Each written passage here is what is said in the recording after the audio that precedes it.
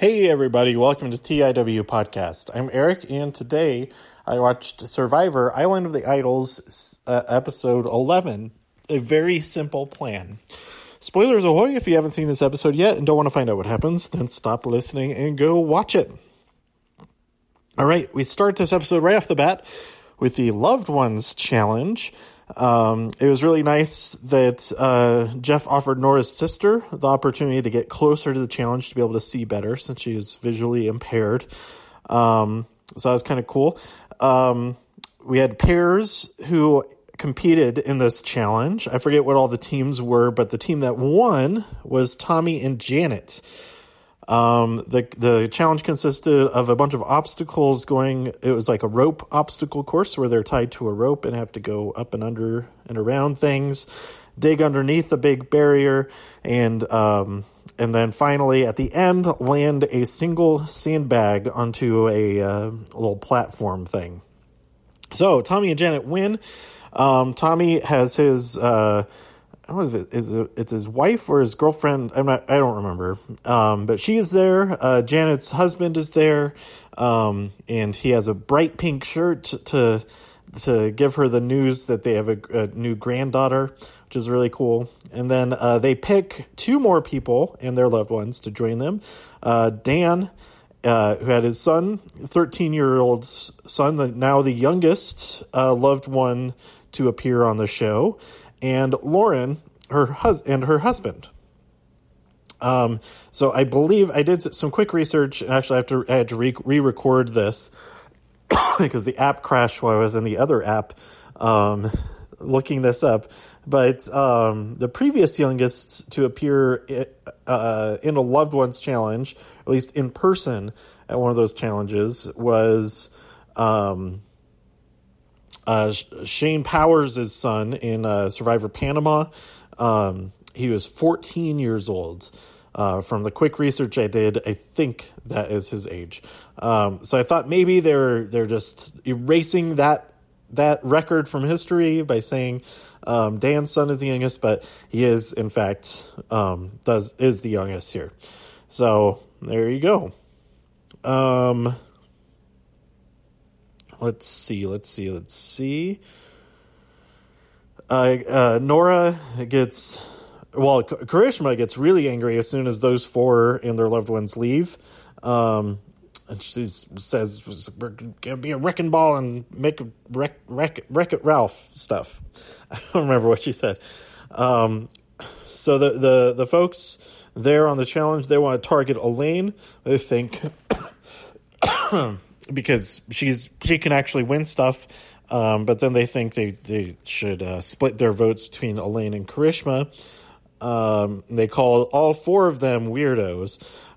Nora, back at camp, she goes on a whole rant that was probably only actually 5 minutes, but it was it seemed like it was going on and on. Everybody else is falling asleep listening to her, and Karishma was happy because it was like, I really like that she referenced Seinfeld. That was Festivus airing of grievances.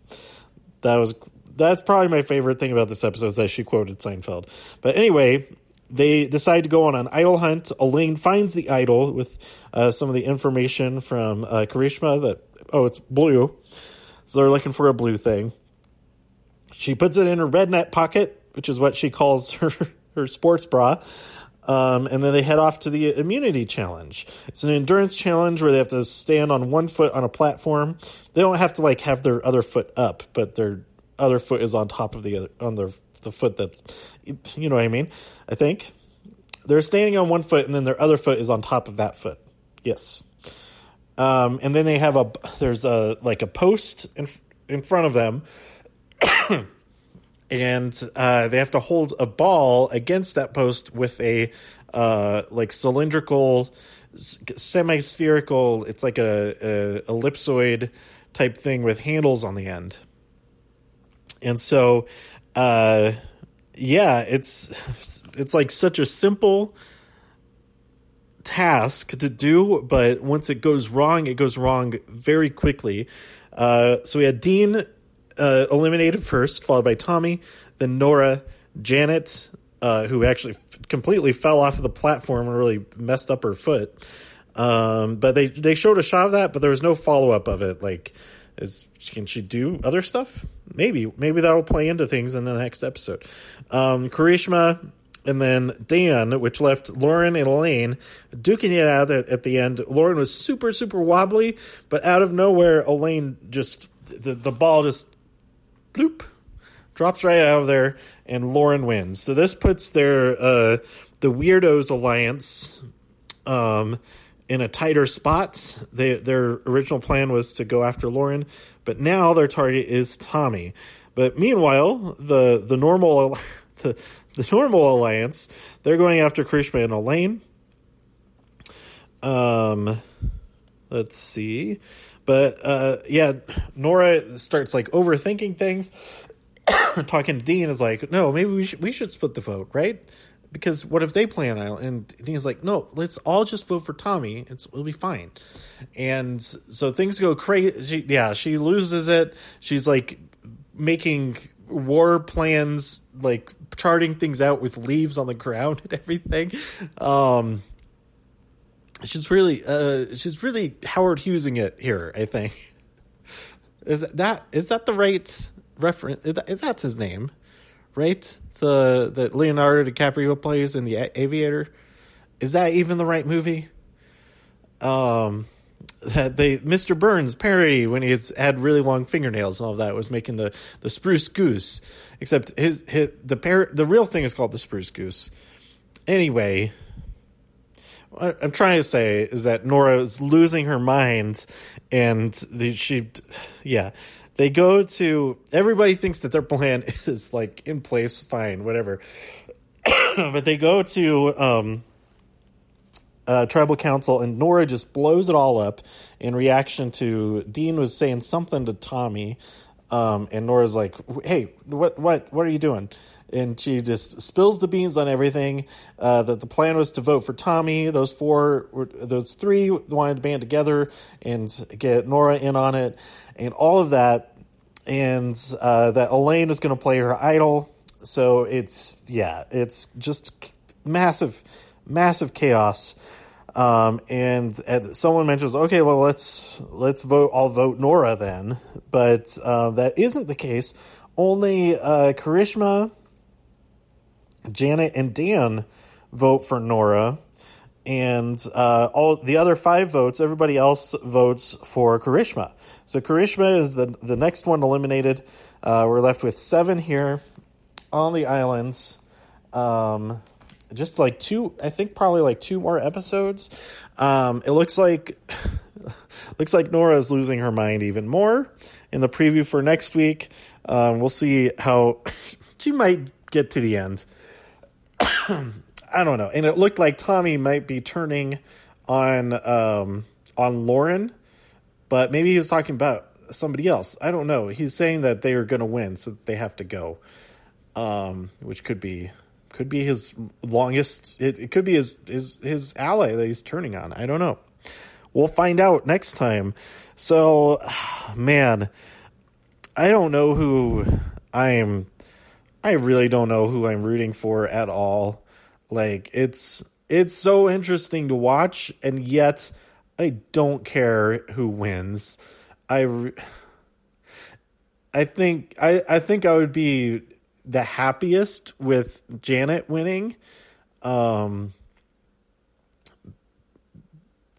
like just like a personality level of it, but as far as gameplay, I don't think she deserves to win. And then everybody else, like, nothing about this tribal council was intelligent. There was like all of this drama, and it wasn't part of like a ruse or anything. And like Boston Rob said in their little hideaway there, like all of that talking just to vote out Karishma, like what was the point?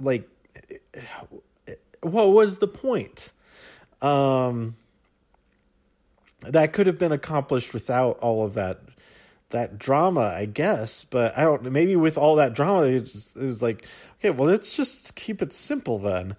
Let's make this a very simple plan.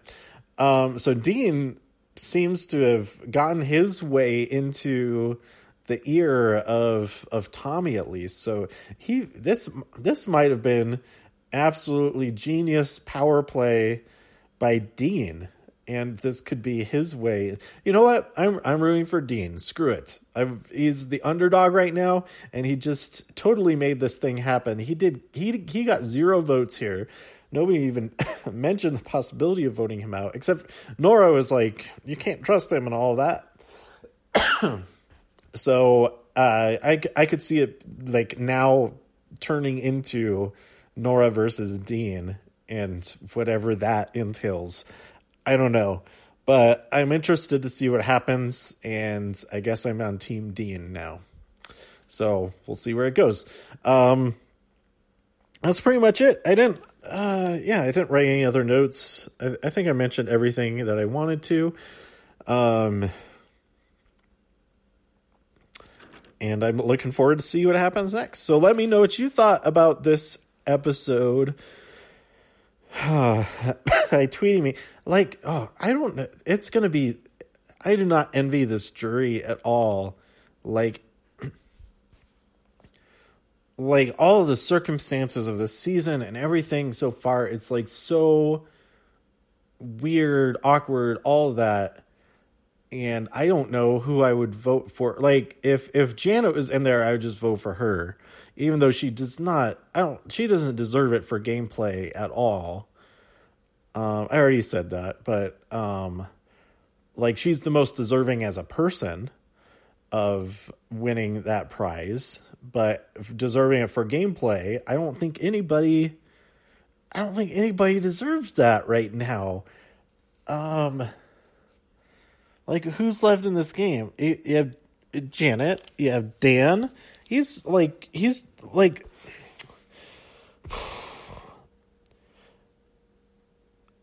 I don't even know how you can.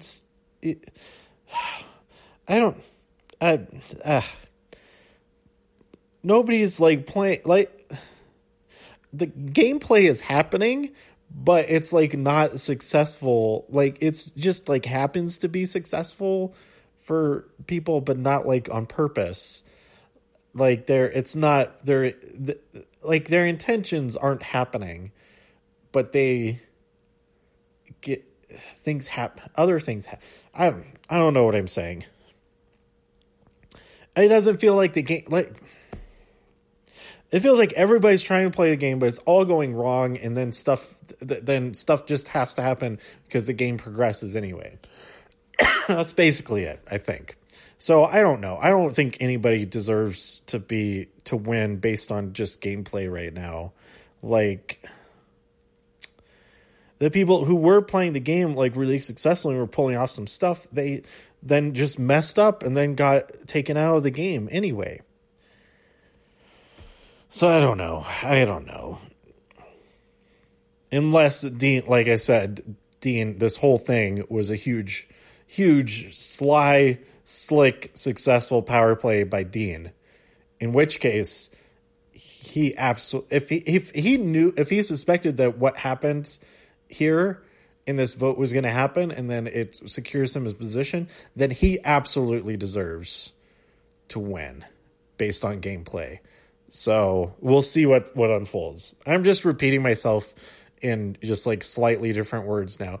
So let me know what you thought about this episode by tweeting me at TIW Podcast. Go to TIWpodcast.com for more reviews. If you enjoyed this episode or anything else on the site, please share some links with your friends. Subscribe on iTunes, Spotify, Stitcher, YouTube, wherever you like to listen. Stay safe out there in all the infinite multiverses, and I'll see you next time here on TIW Podcast. Bye!